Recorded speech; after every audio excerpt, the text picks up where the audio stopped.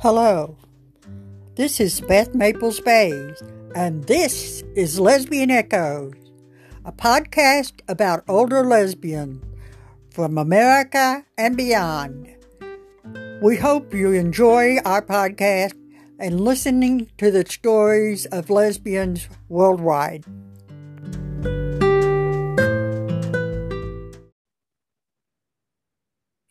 Hello, this is Beth Maples Bays, and welcome to Lesbian Echoes. Today we have with us Spider Red Gold, who has offered graciously to give us her time and tell us her story. Hello. Hello, Beth. If you could please just tell us how old you are. I'm 71 in 3 weeks. Oh, well, I'm almost 69, so we're close in age. And how old were you when you came out? I was 25. I came out as a result of the celebrations for the International Year of Women, where we had a lot of events organized, and I was sent off onto all these different women's committees as the woman from my employer. And I met the most wonderful community of feminists and lesbians in South Australia. I was going to mention to our listeners that we're listening to someone from the land of Oz, down under. So you were in Australia when this happened. I was in Australia, yes. I was in Australia from the age of 16, and in 1973 and 4, the organizations began to prepare for this United Nations International Year of Women. And I was the loudmouth that got sent along to the organizing committee meetings by my bosses. I don't really remember whether I was the one that brought it up and they said, yes, go, or whether they just told me to go because they had to send somebody. But I ended up at these meetings and met the most amazing women, and my life changed. I'm sure it did. The amazing women have a way of doing that. I was in awe of their boldness and bravery and just being out there like they were. I was just like a little kid with her mouth open going, oh, I want to be like her. Well, and so you came out to yourself? I came out to myself. My friends were all saying, you're a lesbian, you're a lesbian. And I would say, I'm not a lesbian till I know I'm a lesbian. And I was a feminist first. I was a women's liberation woman, part of the autonomous women's liberation movement. And so for me to come out as a lesbian meant that I had to challenge the feminism behind women are not sex objects. So I was going to be sexually attracted to a woman. I had to really question in myself what was deciding to be sexually attracted to a woman, and the difference between that and women as sex objects. Because for me, heterosexual men saw me as a sex object. So if I was going to be a lesbian, how was what I was going to do any different? And I've always, even as a child, thought very deeply about the underlying motivations and ethics of things at whatever position I am at the time to have those thoughts. So I can very clearly remember looking at women, as I was riding the bus thinking, if I think that's a lovely lesbian, am I treating her as a sex object? How does that work? What happens? And I had to go through that on a personal journey before I could come out as a lesbian. So sexual attraction and sexual objectification are not the same thing to me, but I understand what you're saying about your journey. Um, so, did you then come to have lots of lesbian friends? I came to have lots of lesbian friends, and I had lovers, and I had the most wonderful, wonderful coming out time of discovering what my sexuality was. And I know that objectification and attraction are very different. But at that age and at that time, I needed to think about it a lot. So I did. Well, you seem like a very thinking person, thinking woman, I should say. Yes. So you went on, and while you were doing all this as you grew up, what were you doing for a living? Oh, I had lots of different jobs. At that age, the jobs were not so important as the rest of my life. The bosses that I talked about were the South Australian Theatre Company. I was working in children's drama in education as part of the theatre company. And I was a private detective, and then I ran a printing press at a community media centre. So yeah, lots of, but like at the time, I was part of the publishing collective of a weekly free magazine that was revolutionary, radical, whatever, on the arts. So my life was very full, living in a collective of 10 in a house, big old rambling mansion. And yeah, my work was what just brought in money, and we collectivized our incomes. But what I did was the magazine, and we wrote women's musicals and plays, and endlessly, just incredibly active and creative, and full of that 1970s analysis of the world, to discover that if everybody just realized it, they would be different. And I really used to believe that all we had to do was explain, and then it would be different. If only they had listened. If only they thought about it and realized, yes, that was where it was back then, was if we could just explain to them, then they would stop being so awful.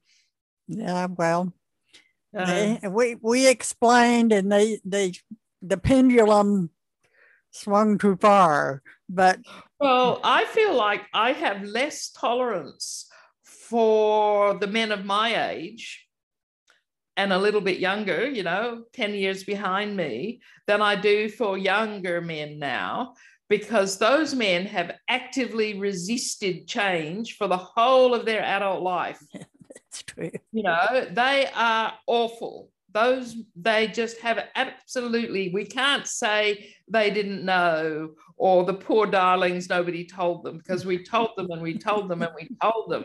And I have zero ability to give the benefit of the doubt to a bloke who's in his 60s. He's had an opportunity all his life.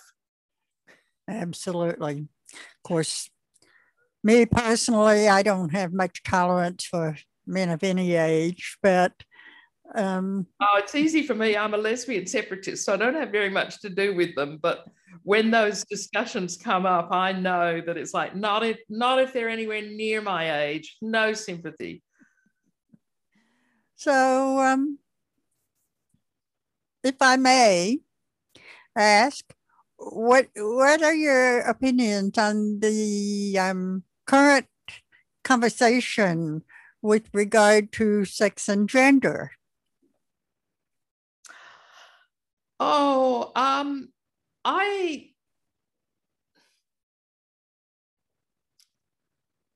gender is a social construct that is used by patriarchy to control women and to define masculinity. Sex has very little to do with gender, and I don't even believe that the fact that women have children define their social role. I think that women bearing children defines a possible social organization, but there are many other possible social organizations where women can have children and not be constrained by that. I absolutely agree. I just think this is total. The emperor has no clothes. Yeah. You know, the emperor has no clothes, and I will keep saying the emperor has no clothes.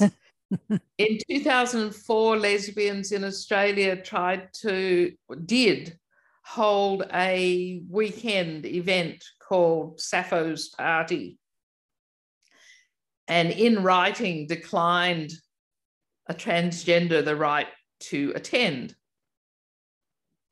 And we ended up in Equal Opportunity Tribunal as the so-called perpetrators of discrimination against the poor puppy that wanted to follow us home.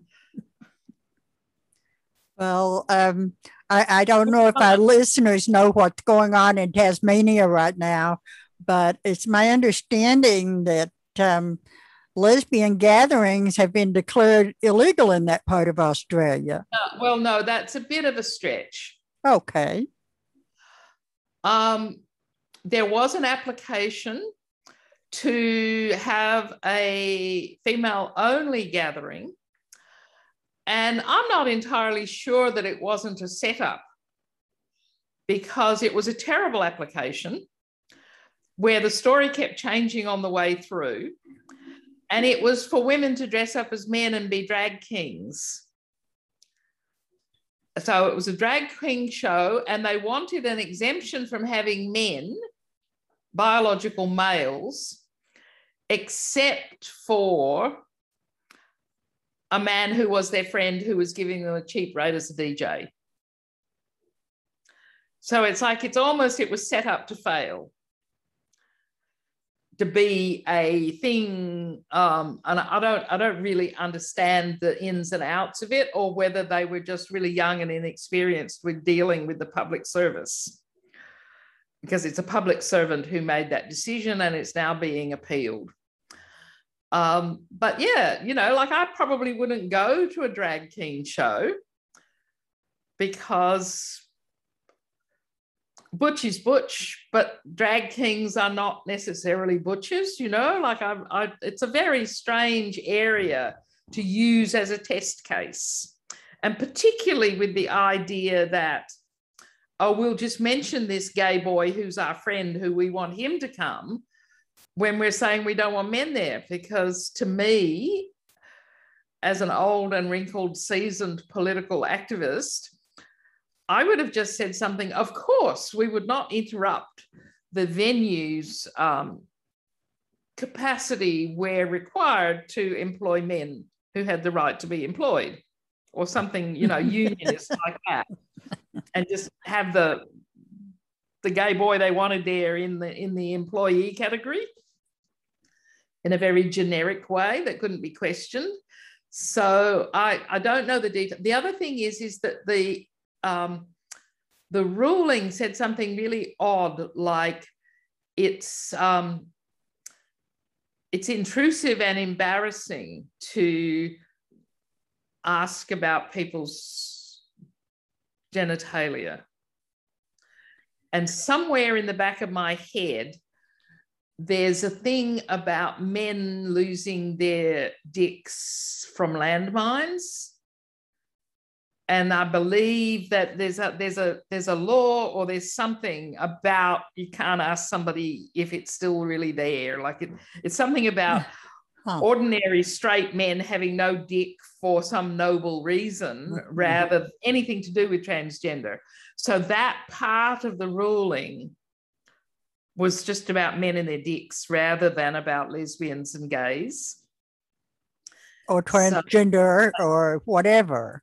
So I look at it and I go, this was a really bad application that was either done with enthusiasm and little understanding, or it was intended to get the result that it got.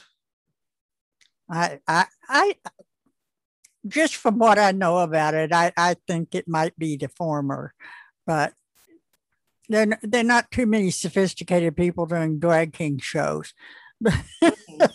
Yeah, but anyway, so it was just a really application process that was full of pitfalls. Well, but it doesn't mean that it doesn't mean that another one won't succeed. That's the point. Is it one ruling by the commissioner, which is being challenged, and it never went to tribunal. And so, like, Sappho's party had a ruling, and we refused to accept the ruling, and it went to tribunal, and we won at the tribunal that lesbians did have the right to have female-only events. Well, let me ask you something. It's something I've been curious about for a long time. How did you come about the name Spider? Okay. I'm a witch. My mother was a tea leaf reader. I've recently uncovered the possibility that her father was one of the English gypsies. Uh-huh. And during the late 70s and 80s, I started to, much earlier than that, I knew I was psychic and had some involvement with what was spiritual practices before the second wave of feminism. And then after that, found feminist witches. And as a process of a number of ceremonies and things, the name Spider Red Gold, the whole name, appeared. And I resisted it. And I came out of, like, it went on for months and eventually got this name. And then I didn't tell anybody about it. It was like, I can't be Spider Red Gold. That's just not in Australia, that has, bird-eating spiders and redback spiders. And I can't be Spider Red Gold. And so, they said, oh, what's your name? What's your name? And I said, oh, it's Flame.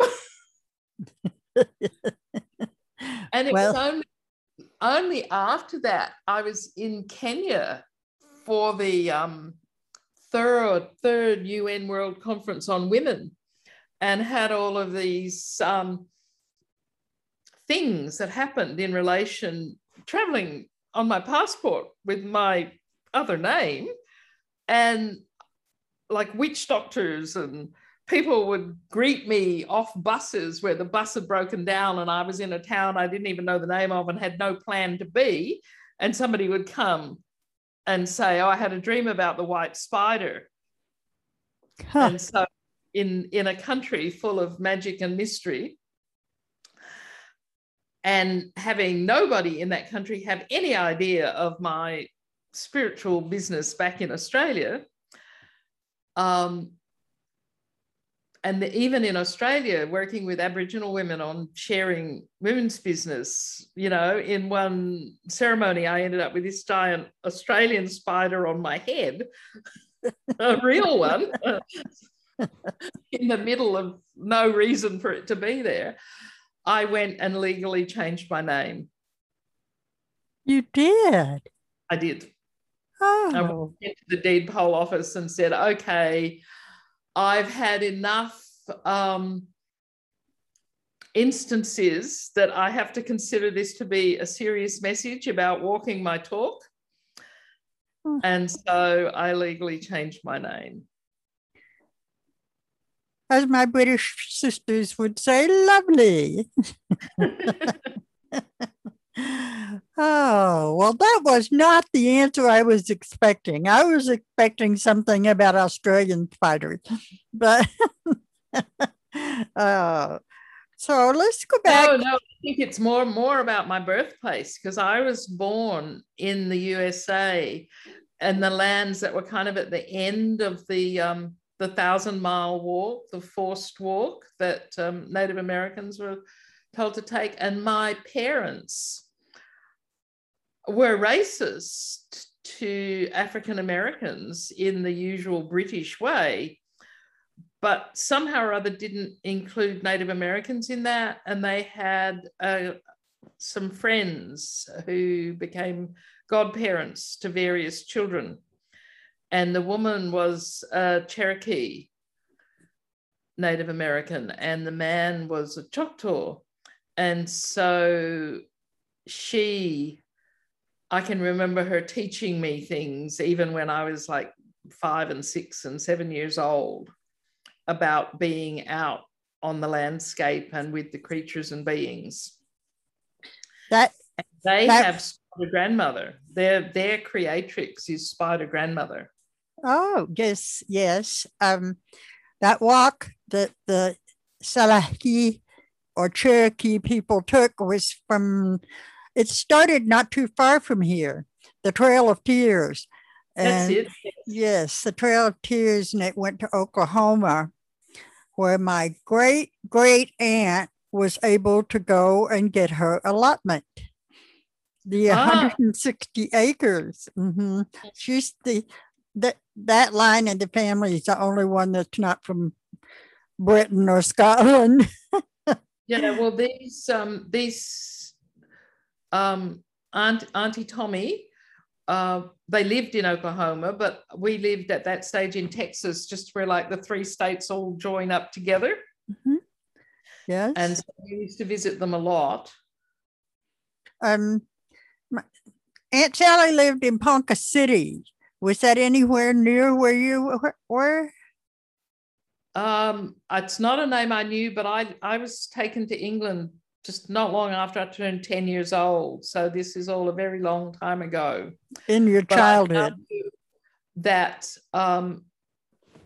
in Texas, there's a town called Natchitoches. Mm-hmm. And in Louisiana, there's a town called Natchitoches, which is pronounced Natchitoches. And that was our hospital when I was born. Oh, okay. They were twin brothers, but the white state line division turned the 2 towns into different states.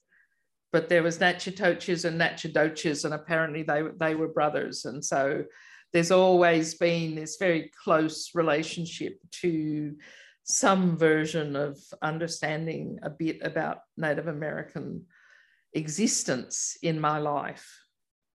So now you're teaching me American history.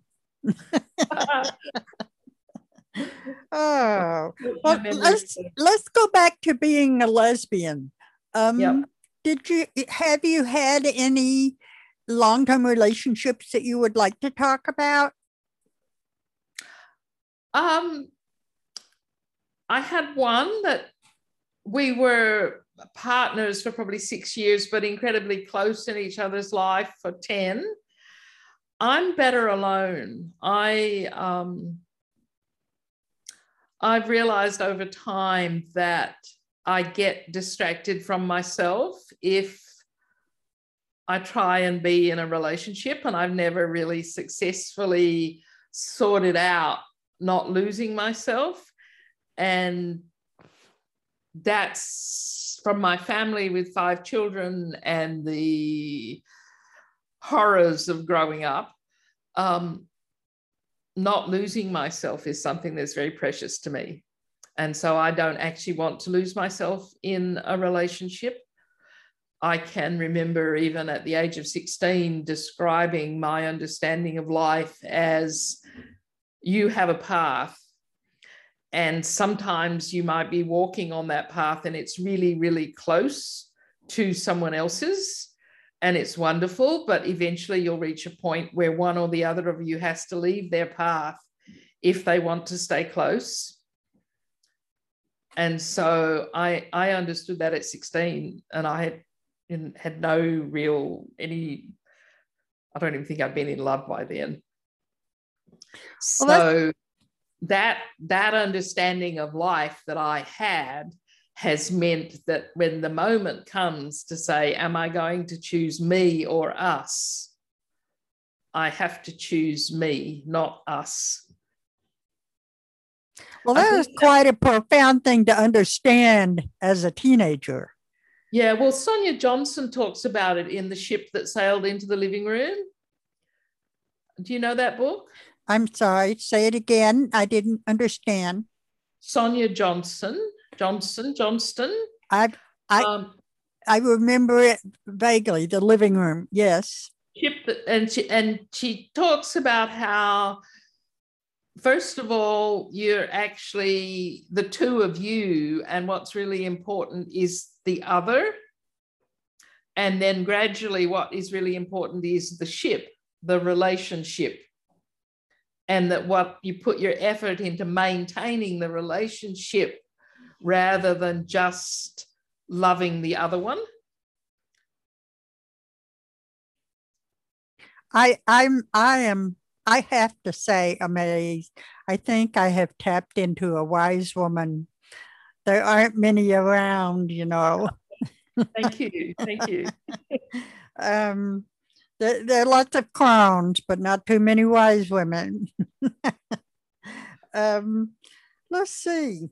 Do you have any contact with your local community at this point? The lesbian community? Yes. Yes, I do. I have. There's a very strong lesbian community in Australia that has existed from the second wave, and the organisation is called Lesbians Over 40, although many of us are heading way past that now, but we have an active recruitment process, so younger women are starting to come along. And that's national and has gatherings every year. And then in each of the states, there's variations of, we started with a thing where you had to have been a feminist for 10 years because we were sick of going over and over and over and over and over, you know, Feminism 101. It's like, no, you can't come to these unless you've done the hard yards of understanding what's going on. And they were not lesbian for the first 5 or 6 years. And then we realized that, in fact, everybody was a lesbian, and so we should just say it's a lesbian organization.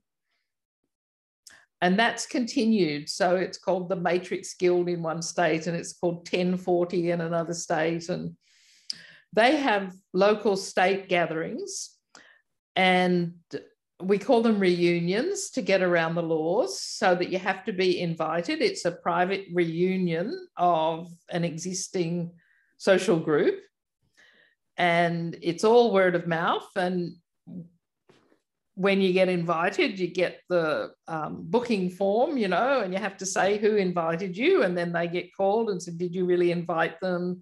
Are they on side about this being a women-only gathering? Are they going to protect it from yet another court case like the one that I had to fight with 2 other women as Sappho's party? But so they keep going. And so there's at least 2, if not 3 gatherings of at least 4 gatherings of lesbians every year, that for 3 or 4 days at a time on a regular repeating schedule. And then in New South Wales, there's a monthly event where 1 month we come together in a community hall and have a discussion on a topic. And then the other months go out to dinner somewhere. And there's email lists that advertise other things. And then a couple of years ago, we started a lunch for radical feminists. And then that has grown into a thing called the Sydney Dykes. And we've got, you know, a Facebook group and an email list and a chat room. And every 2 months we have, or COVID allowing, every month or every 2 months, we have a dinner at somebody's house, bring a plate, and we just gather together. And the intention of that, and it's been really, really successful, was to be intergenerational. That's wonderful.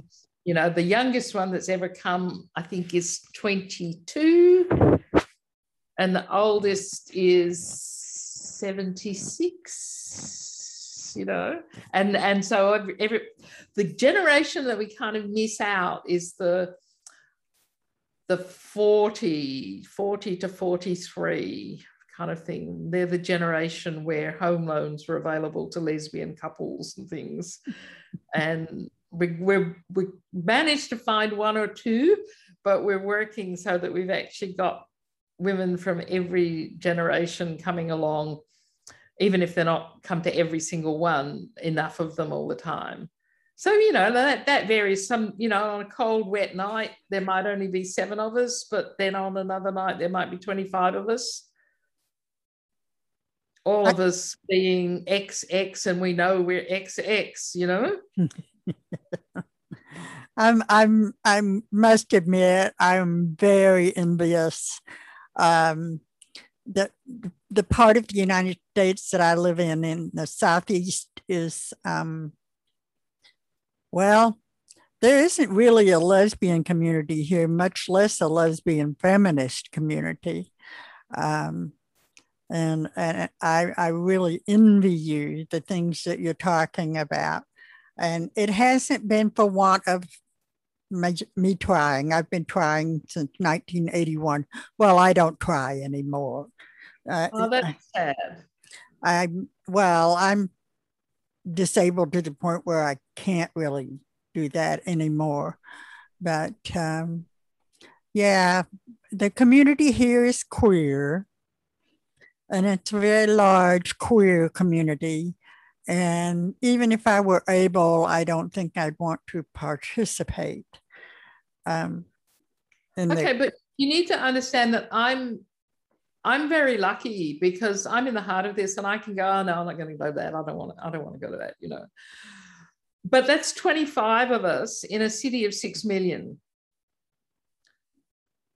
Well, yeah, you have a point. And so while it sounds wonderful, Sydney is queer. It's, you know, the head of Amnesty International is transgender positive S&M boy. You know, and we can't any longer participate in the Gay and Lesbian Mardi Gras, which is no longer called the Gay and Lesbian Mardi Gras.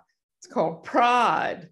And we don't have, you know, there's a month-long festival of queerness where lesbian events can't be there unless they're trans positive lesbian events. So, you know, we live in the same world where we're underground, nearly underground, very word of mouth, invite trusted people only. Very occasionally somebody will come along and then spit the dummy and be really angry with us, and because they hadn't realized what terrible people we were, because we believe that women are adult human females and lesbians only have sex with other lesbians unless they happen to be paid, you know, and that's their job. And we recognize that some lesbians earn their money in brothels, but that's not any kind of actual sexuality. Right. It just, everything has gone haywire as far as I'm concerned. It's here in the town where I live, it's not very big. It's about, I don't know, 250,000.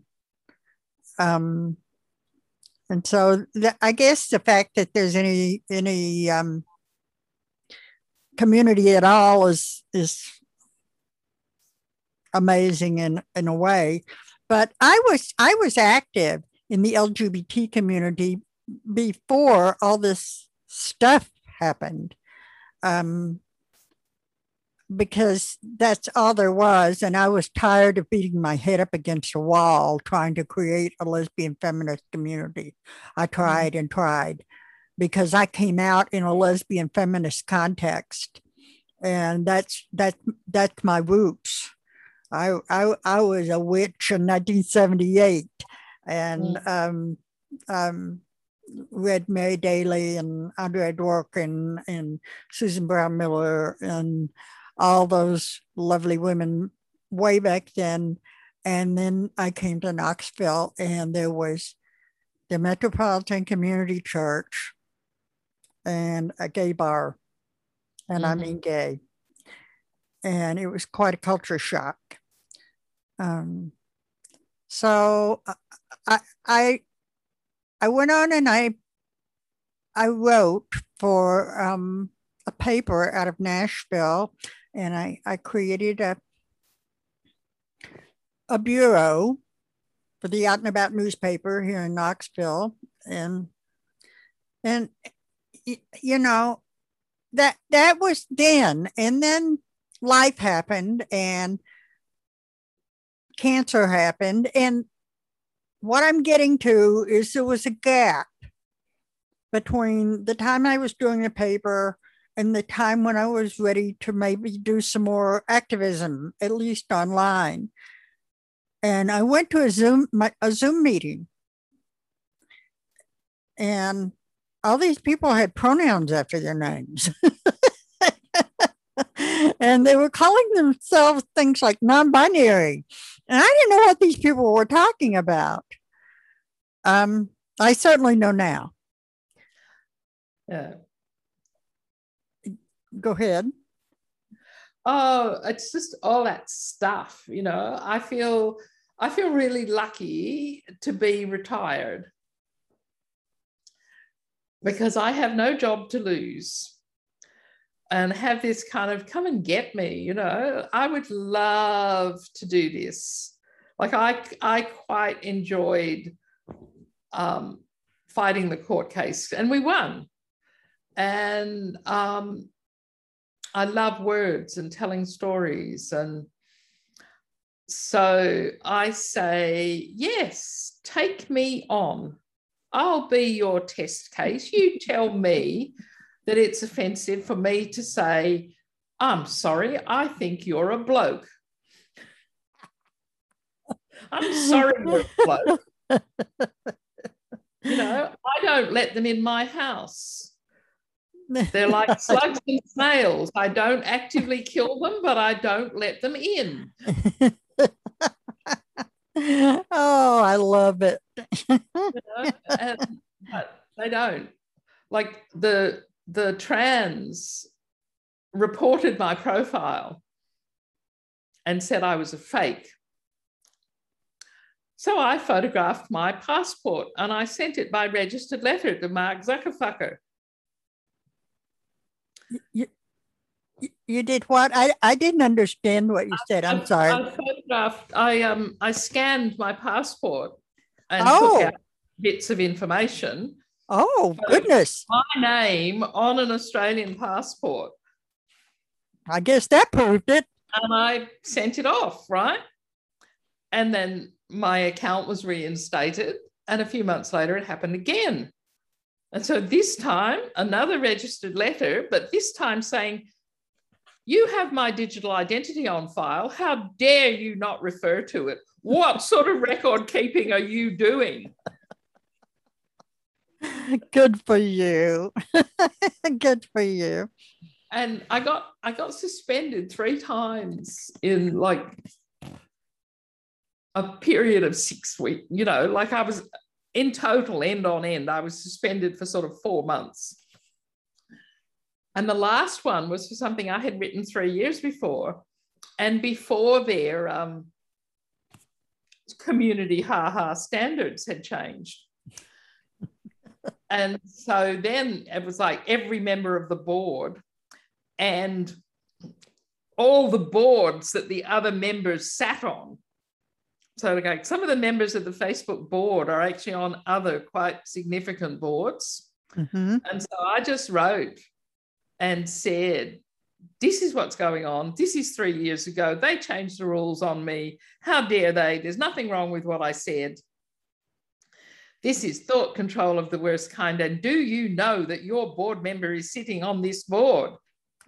This person who is also on your board is overseeing this kind of injustice. Brava! A registered letter from Australia to the US costs about the cost of 2 cups of coffee. And so I just send them because I know that somebody has to sign for them. And if it's addressed to the board as a board member, then it has to be registered as official corporate correspondence. So on the occasions that Mark Zuckerberg gets called up in front of Congress, that board correspondence is able to be scrutinized.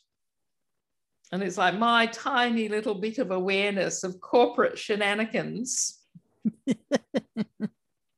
But I have never, ever been banned again. I haven't, like, since that last lot of letters that went out to every board that any of the board members sat on.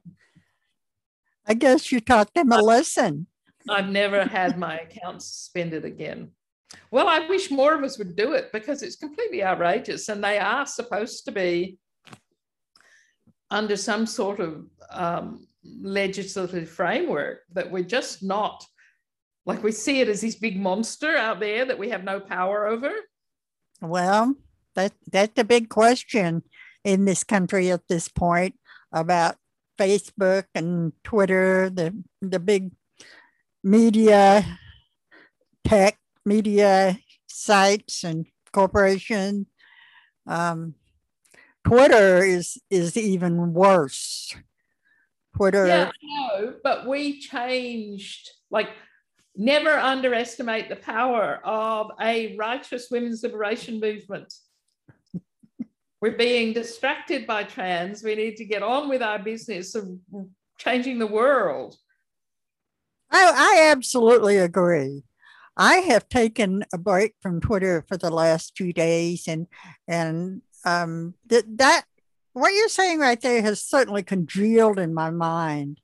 But I'm not sure how to go forward when everybody's so focused on that. I just don't know where to start even. Maybe a new Facebook group. I don't know.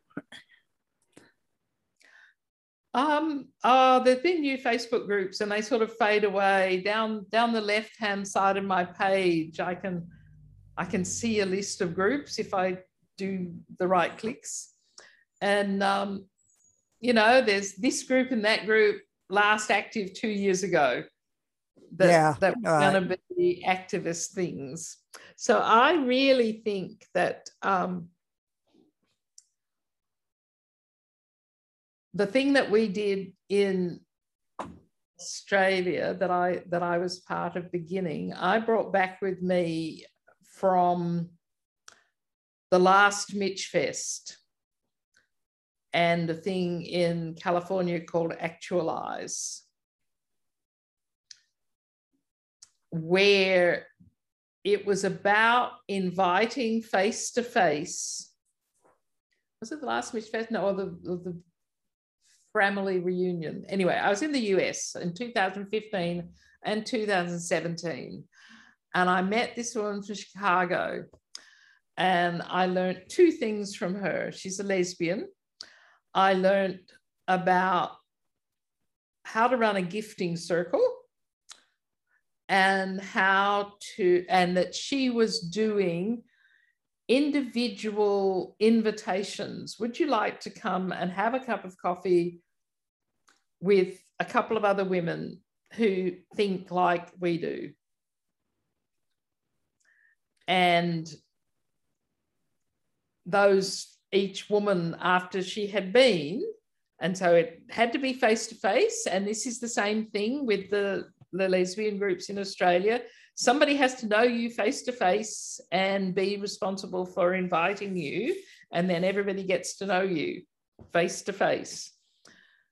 So they form these circles, and then from those circles, somebody who's been coming a bit far will go, well, this is a bit far for me to come every week. I'm going to start a circle where I am. And so when I first met her, there was one circle, and now there's 17 meeting regularly. Well, that's wonderful. I think they're like the 21st century version of consciousness raising groups, where you come together because you believe that all of this, like women are women and the world needs to be different. But it's not women are women and we have to fight the trans thing. It's like women are women and the world has to be different. That covers a lot of ground. that's the thing that's spreading. And it's the same that's happening here, where groups are meeting and we've got an intergenerational focus. And in Sydney, it's the social group. We don't say we're activists. We do activism and invite the others to come if they want to, with other whatever activist groups we're part of. Mm-hmm. But they're not there to be activists. They're there to support a lesbian lifestyle and emotional safety. I'm sitting here nodding, and it's welling up in me that I want to say that that's a little hard for disabled women to do sometimes. I am one of those, and getting anywhere is almost impossible for me. Sitting for any amount of time is almost impossible for me. And I don't think that's just a personal thing I'm speaking to. I'm speaking to ableism and wanting to include everyone. And while I know that Zoom isn't the same, I know it isn't, but it does open the world up for those of us who can't get out to go have coffee. So, and you know, here in the United States, we have OLOC, Old Lesbians Organizing for Change, but it isn't intergenerational. There is an intergenerational group that's forming in the middle part of the country. They want to include everyone, but that's where it's forming, is in the Midwest. And sometimes, and this comes from the old fire from the 70s, sometimes I understand why we're going to have to go back to the woman-to-woman invitation. But things like ableism and classism sometimes enter into that picture. And there's got to be a way to overcome that. And I just know there is, but I haven't thought of it yet. Because you mentioned going here and there, and it sounds so lovely, but there's no way I could do that. I'm financially. I'm so sad that I've said something that is upsetting to you, because I'm legally disabled. I have a leg that doesn't work. I have an ear that doesn't work. I can't hear unless I can also lip read, but I can't lip read without my, like it's a mixture thing. So wearing masks is just a nightmare for me, not because I'm wearing one, but because I have no idea what people are saying to me without the visual breaking up of the sounds with watching their lips. And so I go to these things and they treat me like this, eccentric old lady in the corner that they look after, and they're really lovely. Well, I'm not really upset. I'm just sort of analyzing what you said, and I don't mean to come across as emotion. Oh, have I upset you? Yes.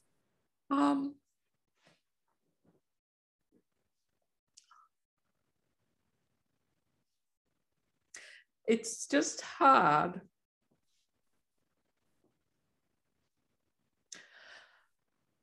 When my enthusiasm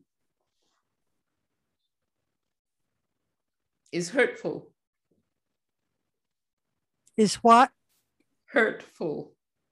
Causes hurt. Oh. Well, I just apologize. I'm very sorry. You mentioned going to Mitch Fest. I wanted to go to Mitch Fest my entire adult life. I went one time in 2011. It was a horrible experience. But it was. It had nothing to do with Mitch Fest proper. It was the people I went with, the women I went with. But I'm so grateful for all the things that you've done, for the things that you've told me about, the things that you are doing now. I don't want you to think that I think badly of you, or I was just thinking out loud, and maybe I'm just a bit too honest and blunt at times. But classism is something that I used to really go off about when I was young, because I had no parents by the time I was 19. And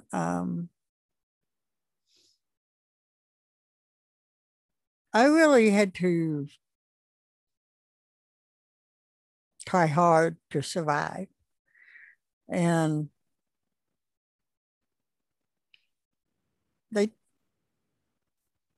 I came out, like I said, in the context of the women's movement, and I came out, and everything I said, it just seemed like all they ever said was, well, you didn't go to college. You don't have a degree. So I went and got a degree. And then they said, oh, well, you don't have a master's. And this is look, as far as I'm concerned, they're Americans and they're not the women's movement. They're just Americocentric American-usians. It's like the women's movement. The Egyptian feminists are extraordinary. The Albanian feminists are extraordinary. I pity American women because they have such crap news services and they know very little about the world. And they think it's like sport and women's sport. And we want to say men's sport and women's sport. You don't say soccer and women's soccer. You say men's soccer and women's soccer. It's like, excuse me, when you make a movie that's called The Truth About the World, you need to add in America at the end of it. Because these are just Americans who've been to private schools that have got like 27 students at them. Australian universities have 60,000 students at them because we have free education, or almost free education. It used to be freer. I only went to university because I got a scholarship. because there was no free university. And then we got a Labor government and we got free university. But I had to delay my going to university until I could get a scholarship to pay for it. And so I absolutely value free education. And Americans, I am so amazed at how incredibly ignorant even educated Americans are about the world. Oh, I agree. I absolutely agree. I'm sorry they were horrible to you. No. But most women, my experience of the women's liberation movement is that there was the big girls and then there was me, and they all had the secret and I didn't. And it took me ages to work it out that that was actually my own internalized oppression of me. And that the words they said didn't have the meaning from them that I was reading into them necessarily. You know, like some of them are just awful. And they were the mean girls in their private schools, and they're the mean girls now. But there's a whole lot of others that I kind of painted in with the same brush because I was insecure and I hadn't learned how to be secure in myself. And that I'm so glad that I learned to do that within the women's liberation movement, that I can only be the woman I am now. And thank you for saying I had gathered some wisdom. I really cherished that at the beginning. I can only be who I am now because of them. I grew up within the women's liberation movement, and I became an adult thinking woman within the women's liberation movement. And I have no idea if I had not found them. I'm so grateful to them. As am I. As am I. Particularly to this one woman from Boston named Mary Daly. I got to speak to her on the phone one time, and you know what I said to her? I said, "You are my mother." You created me. And yes, she came to Australia. She came to Australia, and there's a really big fuss about her being an intellectual classist. Yeah, well, probably. People screaming in the audience. But you have to understand the context. For me, when I first read Gynecology and Woman Hating by André Dworkin, it was like somebody opened a window that had curtains over it for so long. And I had known all those things. I had known that women were oppressed. I had known that rape is the tool of the oppressor. I believe me, I knew about domestic violence. My mother was a victim of domestic violence. And I knew all these things, but I just couldn't articulate them as a young woman. And snob or no snob, Mary Daly opened the doors for me to at least partly find myself. But yes, I've read books from across the pond once or twice, back when I could see. Well, I really can't see very much.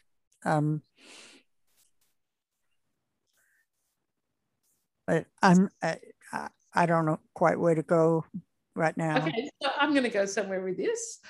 How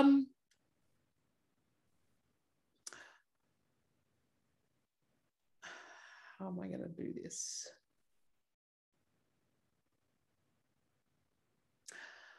There are some people who are like the canary in the coal mine that warn us all when we're going off track.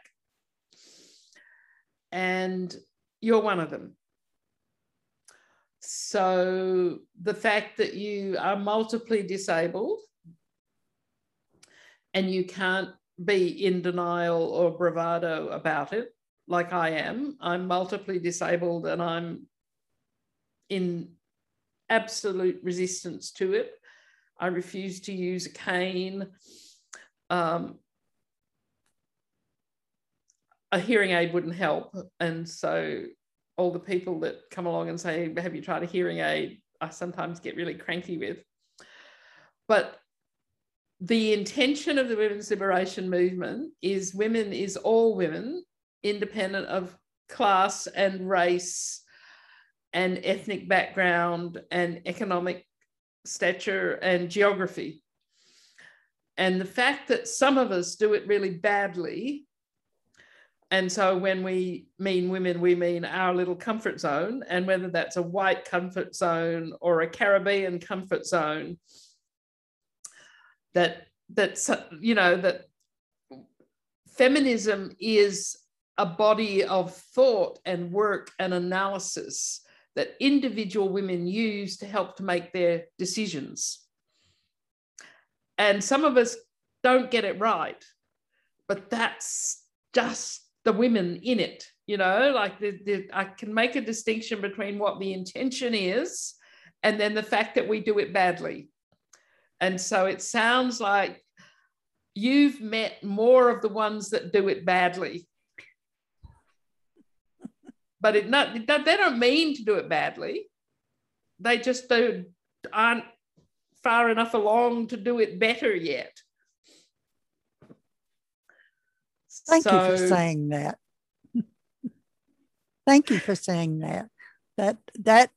That's something I will carry with me.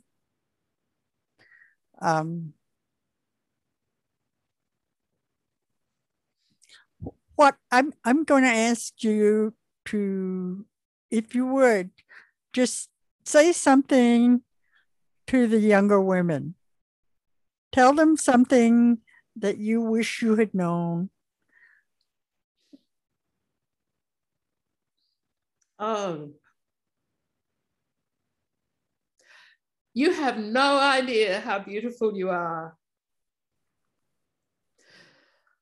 You've been taught to look at yourself and find the bits that you should sand off or add to or make invisible. And you have no idea that you are beautiful, because what we see is your spirit and your life and your life force and everything that you're able to do and will do. And of course, you don't know anything yet. You're young. But look at what you've got to live with and how hard it is. And I don't know whether it's harder for you now than it was for me, because it was hard for me. But you've survived. Whatever happened to you in the past, you lived through it. And it will not always shape you, because it might have an effect on you today. That past, whatever it was, doesn't mean that you cannot step out of it. That at some point you'll realize that it's a chair you're dragging along with you, and you keep it with you because you're used to it and you think it's comfortable. But you can move on and you can stop being your past whenever you're ready. And the way to get rid of stuff in your life is to fill your life up with other stuff, so there's no room for the nasty stuff. You don't say, I've got to stop doing this. Say, I'm going to start doing that. And then there won't be time for the thing you want to get rid of, because you're doing something else. But you're just fabulous. You are my hope for the planet and for the universe. And I think that is a wonderful place to stop. And I just want you to know that I'm honored and grateful to have spoken with you today. And thank you so much for sharing bits of your soul with us. That was exactly my thought, that there is no doubt that this is from the heart for both of us. Thank you. Okay.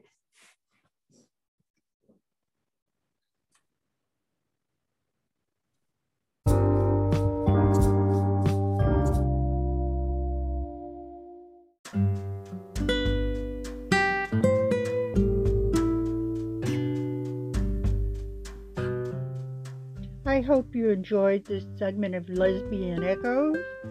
Be sure to check in with us next time as we bring the stories of lesbians' lives to you.